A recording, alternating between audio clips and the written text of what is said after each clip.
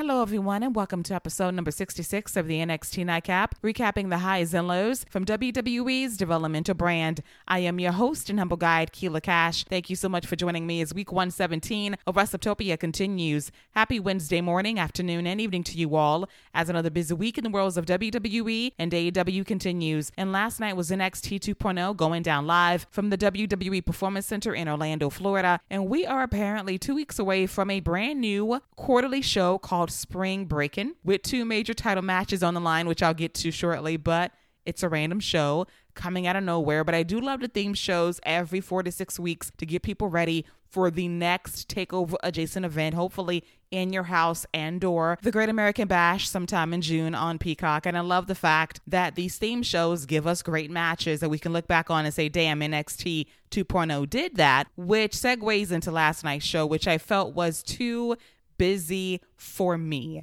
It was a lot going on, a lot of matches thrown out of nowhere, and I wasn't feeling it necessarily. And I just want this show to calm down a bit, not be so jam-packed for 2 hours, and let segments breathe. Quality over quantity. Less is more is always my approach when it comes to all things professional wrestling, as we kick things off with the brand new NXT Tag Team Champions, the Pretty Deadlies, Kit Wilson and Elton Prince. And they're bougie, they're beautiful, and they brag about their win last week as they went through 4 other tag teams. Let's keep it real. They beat one tag team in the form of Julius and Brutus Creed, and they wore out a very tired tag team to become the new NXT Tag Team Champions, just like they accomplished the same feat on NXT UK and then want to bring that glamour to NXT 2.0. And that leads to Drake and Gibson from the Grizz Young Veterans making their way down the aisle and saying that, you know what, we would have won the gauntlet match last week. We would have beat you and everybody else in that matchup to be the one standing in that ring today as NXT Tag Team Champions, and they vow to change that tonight. But Legado de Fantasmas, Elektra Lopez, alongside Cruz del Toro, formerly known as Raul Mendoza and Joaquin Wilde, say, oh, no, we got dibs in the tag team titles first. And they get into a fight with Drake and Gibson, and both teams are wearing very nice tailored suits. Pretty Deadly says, see ya, y'all handle this on your own. And the two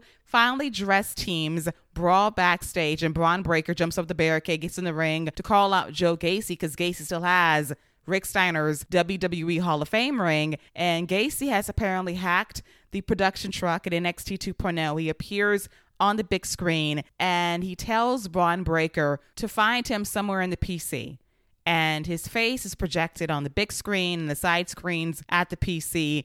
And then 1,000 Joe Gacy's laugh maniacally at us, and I am so over this bullshit. Is Paula Tricks gone wrong in 2022? And we have poor Bron Breakker on this cat and mouse chase all throughout the show as he's running around backstage. He listens to a recording of his father saying, Bronson, I'm so proud of you. And it's an iPad of Gacy and Harlan holding him hostage a couple of weeks ago in that very cage. And then Bron goes to find this house of mirrors in a secret room somewhere at the PC, and he sees Joe Gacy's reflection in the mirror like it's Hogan seeing Warrior back in WCW, and he turns around and Gacy's not there, and he breaks the mirrors and shit. And we'll get to the end of the show, but this is just so bad. Joe Gacy does nothing for me as a character. He's a low-rent cult leader. He has a one-note gimmick that just screams prelim guy. And the fans don't care. You got trolls that might cheer for Joe Gacy at the PC, but overall, this character is just dry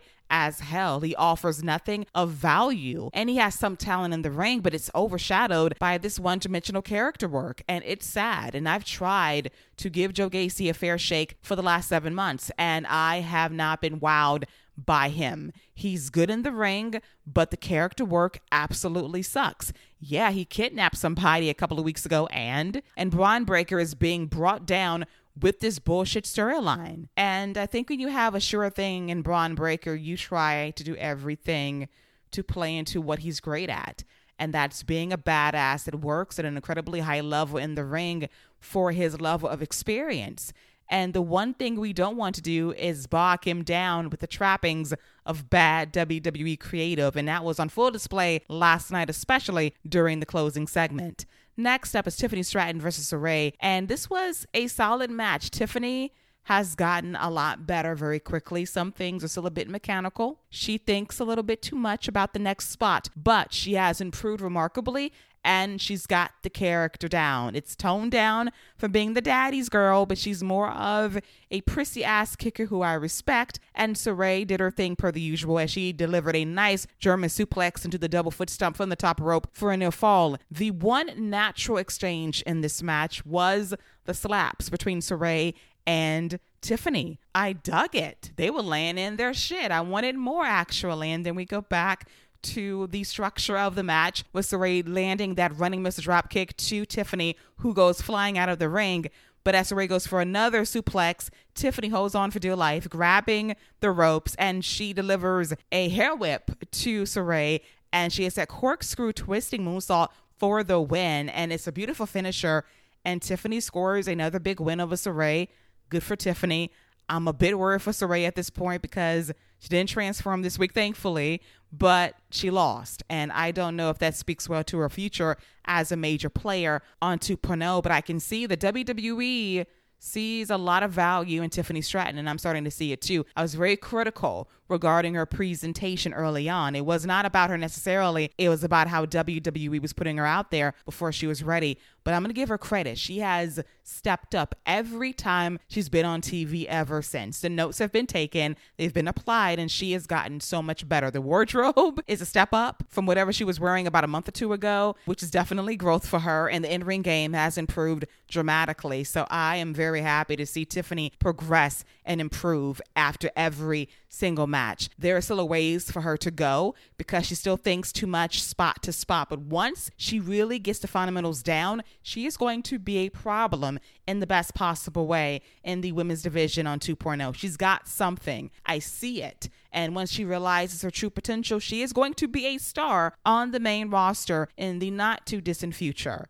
Next up is Grayson Waller versus Sanga. And Sanga was fired by Grayson Waller via social media last week after they failed to win the gauntlet match to win the NXT tag team titles. And Sanga was pissed off at Grayson Waller. He chased him down from the backstage area all the way to the main stage. And he grabs Grayson Waller and he bills him halfway across the ring at least half a dozen times. The fans chant one more time. And Sanga listens and gives the people what they want, and they love him for it. At one point, Grayson Waller tries to clip the knees of Sanga, but Sanga gets right back up and delivers an elbow drop to the back of Grayson Waller. He goes for a choke slam, but Grayson Waller is able to sneak out the ring. Sanga catches Grayson on a dive to choke slam him, but Grayson Waller avoids it, and he shoves Sanga face first into the ring post, which sets up the rolling stunner through the ropes by Grayson to Sanga for the win. And Sanga eating losses in tag team matches to LA Knight and now to his former boss is not exactly the most encouraging sign for his future, but I like the fact that Grayson Waller is racking up wins and being protected as one of the more over heels on the show, and the fans are begrudgingly respecting the hustle, which might turn him into a babyface sooner rather than later. Next up is Legado del Fantasma's Cruz del Toro, formerly known as Raul Mendoza, and Joaquin Wilde versus Gibson and Drake. And Joaquin Wilde is a one-man show doing some nice double teamwork against Gibson and Drake, hitting a Rana and an arm drag at the exact same time to the Grizzly Young veterans. At one point, Drake does get the hot tag from Gibson, and he launches off the back of Gibson to knock off Cruz del Toro from the ring ropes in a pretty sweet spot. From there, the heels work over Joaquin Wilde for a bit, but he does make the hot tag to Cruz del Toro, who takes it to James Drake in the corner. And he wants to superplex Drake, but Drake blocks it, and that allows Cruz del Toro to hit him with a top rope Rana. But without him knowing it, Gibson is now the legal man, and Gibson throat chops Cruz del Toro to regain the upper hand for a bit. Wilde does take out Gibson a short time later, and Raul Mendoza, also known as Cruz del Toro, hit a tornado DDT on Drake as well. Wilde tries to take out Gibson with a dive on the outside, but he slips on the ropes a bit and does not clear the landing completely, but he's able to help Cruz del Toro get the win when he hits a high-low Russian leg sweeper to an enziguri on James Drake for the win, as Legado picks up a key win in the tag team division. And that's a very good thing to see, is they've been cheered by the fans for a very long time, and Santos Escobar pretty much set the tone prior to his match against Carmelo Hayes that he was going to send a message to Tony D'Angelo that there's only one La Familia in WWE that counts, and that's Legado del Fantasma, and that leads to Carmelo Hayes versus Santos Escobar. And this was easily the best match from last night's show. I thought the work was really strong between both guys. There was a few herky-jerky moments here and there, but mostly this was good, professional wrestling. Both men trading strikes, kicks, knees, springboard clotheslines. Carmelo Hayes is so flashy and good in the ring, but can deliver strong style when need be as well. And Trick Williams trips up Santos Escobar at ringside, which allows Carmelo to hit that springboard clothesline. As we go picture in picture, we come back and we have Carmelo Hayes taking a nasty backbreaker from Santos, but he's able to lock in a single leg Boston Crab on Santos a short time later. And I love the sell job by Carmelo, grabbing the back, torquing the knee at the exact same time for leverage. And then Santos is able to counter that into a vertical suplex for a good 20 seconds for a close near fall as well. At one point, both men fire up with strikes, slaps, forearms. I loved the intensity they were showing in the corner as well. When Santos lays in those punches to the side of Carmelo's head, at one point he does deliver that world's greatest tope to Carmelo Hayes on the outside. And he is going up top until distractions in the form of Goombas, allegedly, most likely representing Tony D'Angelo, as they clip him with the crowbar. Trick distracts the referee long enough for Carmelo to go up top and hit that top rope leg drop on Santos Escobar for the win. I'm not a big fan of distraction finishes, but this made sense because for the last few weeks, Escobar's been shooting down Tony D'Angelo in the parking lot, and he turned down a money offering last week as well. So he basically set this in motion, and D'Angelo responded in kind by having his Goombas go after Santos during the closing moments of this match. And I love the fact that Santos and Carmelo were wearing gold ring gear last night because they want to be the gold standard for that North American Championship. I love the callback from the announcer saying they really want to dress to impress, to see who is truly the better man in this match. And even though Carmelo got the win via distractions, it is a win nonetheless, which sets the stage for a triple threat match in 2 weeks at Spring Breakin', featuring Cameron Grimes, the reigning defending North American champion, versus Carmelo Hayes and Solo Sikoa, as Solo laid out Trick and dropped a Samoan drop on Carmelo Hayes as well before going face to face with Cameron Grimes in the ring after Carmelo gloated about his win and how he's ready to become the A champion once again. And that could be a really good match. And dare I say, this could be Solo's moment. The fans love him right now. He is the most over in this championship hunt. And if I'm at Spring Breakin', I want to see this guy win the big one to add to the Bloodlines War Championship chest. Just saying. Next up is Natalya versus Tatum Paxley. And Natalya was every bit of the ring general in this match, dictating the pace, helping Paxley along. Paxley had moments, a nice suplex here, a nice strike there, had a near fall here and there as well, but the outcome was never in doubt when Natalya cinched in the sharpshooter for the win. I do like Tatum's potential, but everything seems a little bit too practiced and choreographed, and I want those bad habits to be broken, because you can practice a match all day long, but eventually it comes down to instincts to know exactly what you're doing at all times. She'll get there eventually. The mechanics are there, and if you got the basics down, there is hope for you to be a star on this show very, very soon. And Natty is the perfect person to guide her through this process. And backstage, Nikita Lyons confronts Natalya, and she wants next after she gets through with the Lash Legend next Tuesday. And I gotta say this for Nikita Lyons. She needs to work on her acting. The line delivery was very, very rough. She's got something, but she's got to work on emoting a bit more. And I can tell that she was losing her voice a bit as well. And if that was the case, say less words to get your point across, and this would have been a bit better. But she's got to work on line delivery. It's so important. She's got the look and she's got what it takes to really make it as a star, but she's got to believe in herself in terms of promo work. It's a work in progress. I think she'll get there, but it's all about how she is scripted. And at this point in the process, I would say throw away all scripts, speak your truth. You're already over on the timeline. Let's make sure it's equally as apparent on the mic and in the ring as well moving forward. Next up is Wesley versus Zion Quinn, and Wesley has been going through it lately, and it was alluded to via a backstage interview. And apparently Zion Quinn is a guy that wants to get all of the younger guys in order for whatever reason. Like, who made you the judge and jury of all things 2.0? And Wesley had a moment here and there with a nice rolling drop kick in the corner to Zion Quinn, but Quinn was simply too big, too strong for Lee on this night. Every time Lee tried to mount a comeback, he got picked up and dropped by Zion Quinn. At one point, Lee got on the ropes for a springboard maneuver, but he slips in a botch, and Quinn lays him out with two nasty forearm strikes for the win. I feel for Wesley.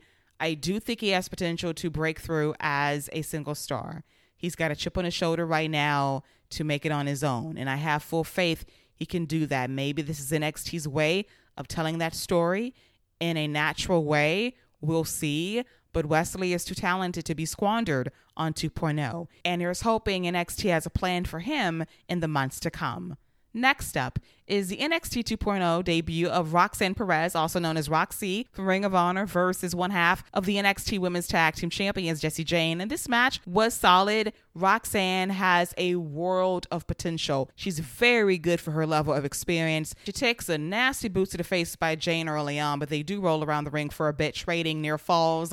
And as Jacy Jayne is in position to win this match, Wendy Choo appears on a big screen as she crashes the Toxic Attraction Lounge. She tears apart the sofas and the posters, and that leads to Roxanne hitting the code red on Jacy Jayne for the upset win to score her first victory on 2.0. Good for Roxanne Perez. I hated it was via a distraction finish, but I am encouraged by WWE's level of faith in her to make this splash so early in her run. And she is a future champion in the making. She's got it to really be a star. And I hope that she finds much success on NXT 2.0 and beyond when it comes to the main roster someday. And now it's time for our main event featuring Pretty Deadly's Kit Wilson and Elton Prince versus the surprising new tag team of Duke Hudson and Dexter Lumis. And this match was fine, but this was not a main event caliber match. But I love the potential of Wilson and Prince getting under the people's skin. And Duke Hudson was really over as the babyface. He made a great babyface side tag towards the end of this match. We had some comedy early on when Prince and Wilson went to hug Persia Parada and Indy Hartwell, and the girls were wondering to themselves, oh, our men are hugging us mid-match. They turn around, they get freaked out, but their guys grab Pretty Deadly by the hair and deliver stereo suplexes as we go picture in picture. We come back, and Dexter Lumis is being worked over by Wilson for a bit, and eventually Duke gets the hot tag, and he goes wild on Wilson, and Prince delivering clotheslines and power slams, whooping ass, firing up the crowd as well. And whenever Duke is ready to make the hot tag to Dexter Lumis, we got Wilson at ringside pulling Dexter from the ring apron. Lumis does slam Wilson into the steel steps, but Elton Prince is able to lay out Lumis, and that allows him to boot Duke Hudson in the face to retain the NXT Tag Team titles.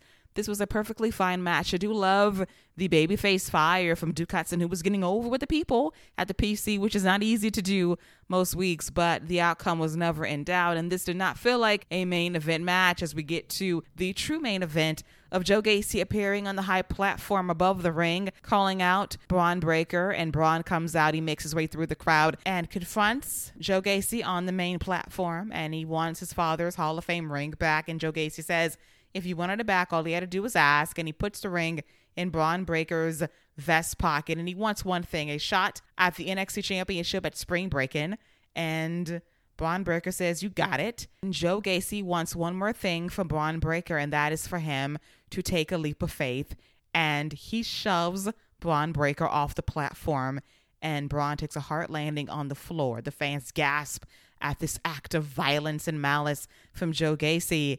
And as Gacy looks down at Bron Breakker, we have druids appear, and they go after Breakker, and apparently they eat him as NXT goes off the air about 8 minutes after the top of the hour. What a perplexing, batshit crazy way to end the show. So Joe Gacy does have followers in the form of druids who apparently eat people now.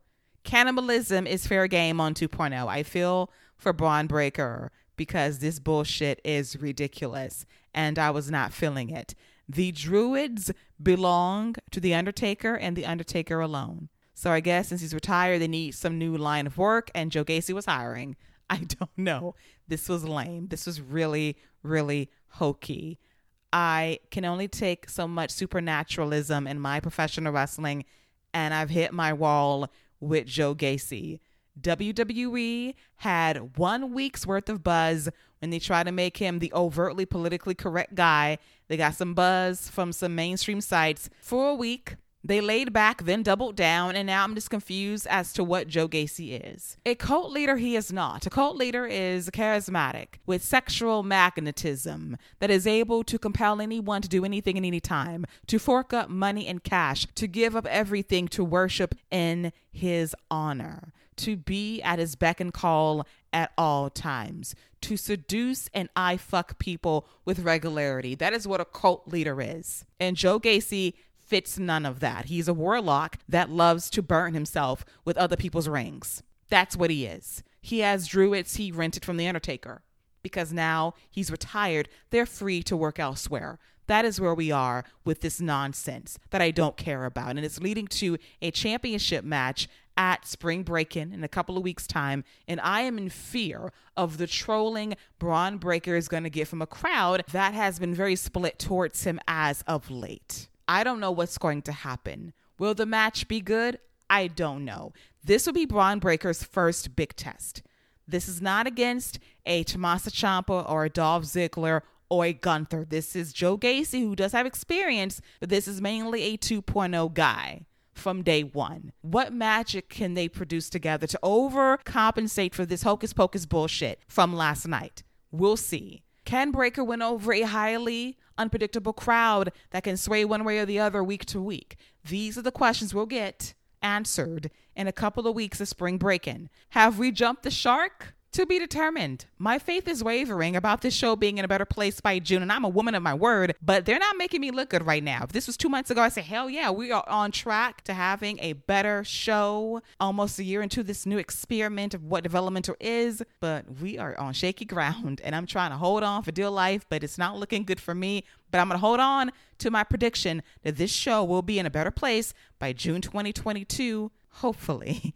And with that, this wraps up a pretty episode of NXT 2.0. A very busy show, a bit too busy for me, but we do have some progress heading into Spring Break-In, which should be a good show on paper, but Breakker versus Gacy is going to be interesting in terms of reactions and how the match goes in the ring. Breakker has shown up big in most cases. There's been some blips here and there, but here's a chance for him to really show out against a true blue NXT 2.0 opponent in Joe Gacy.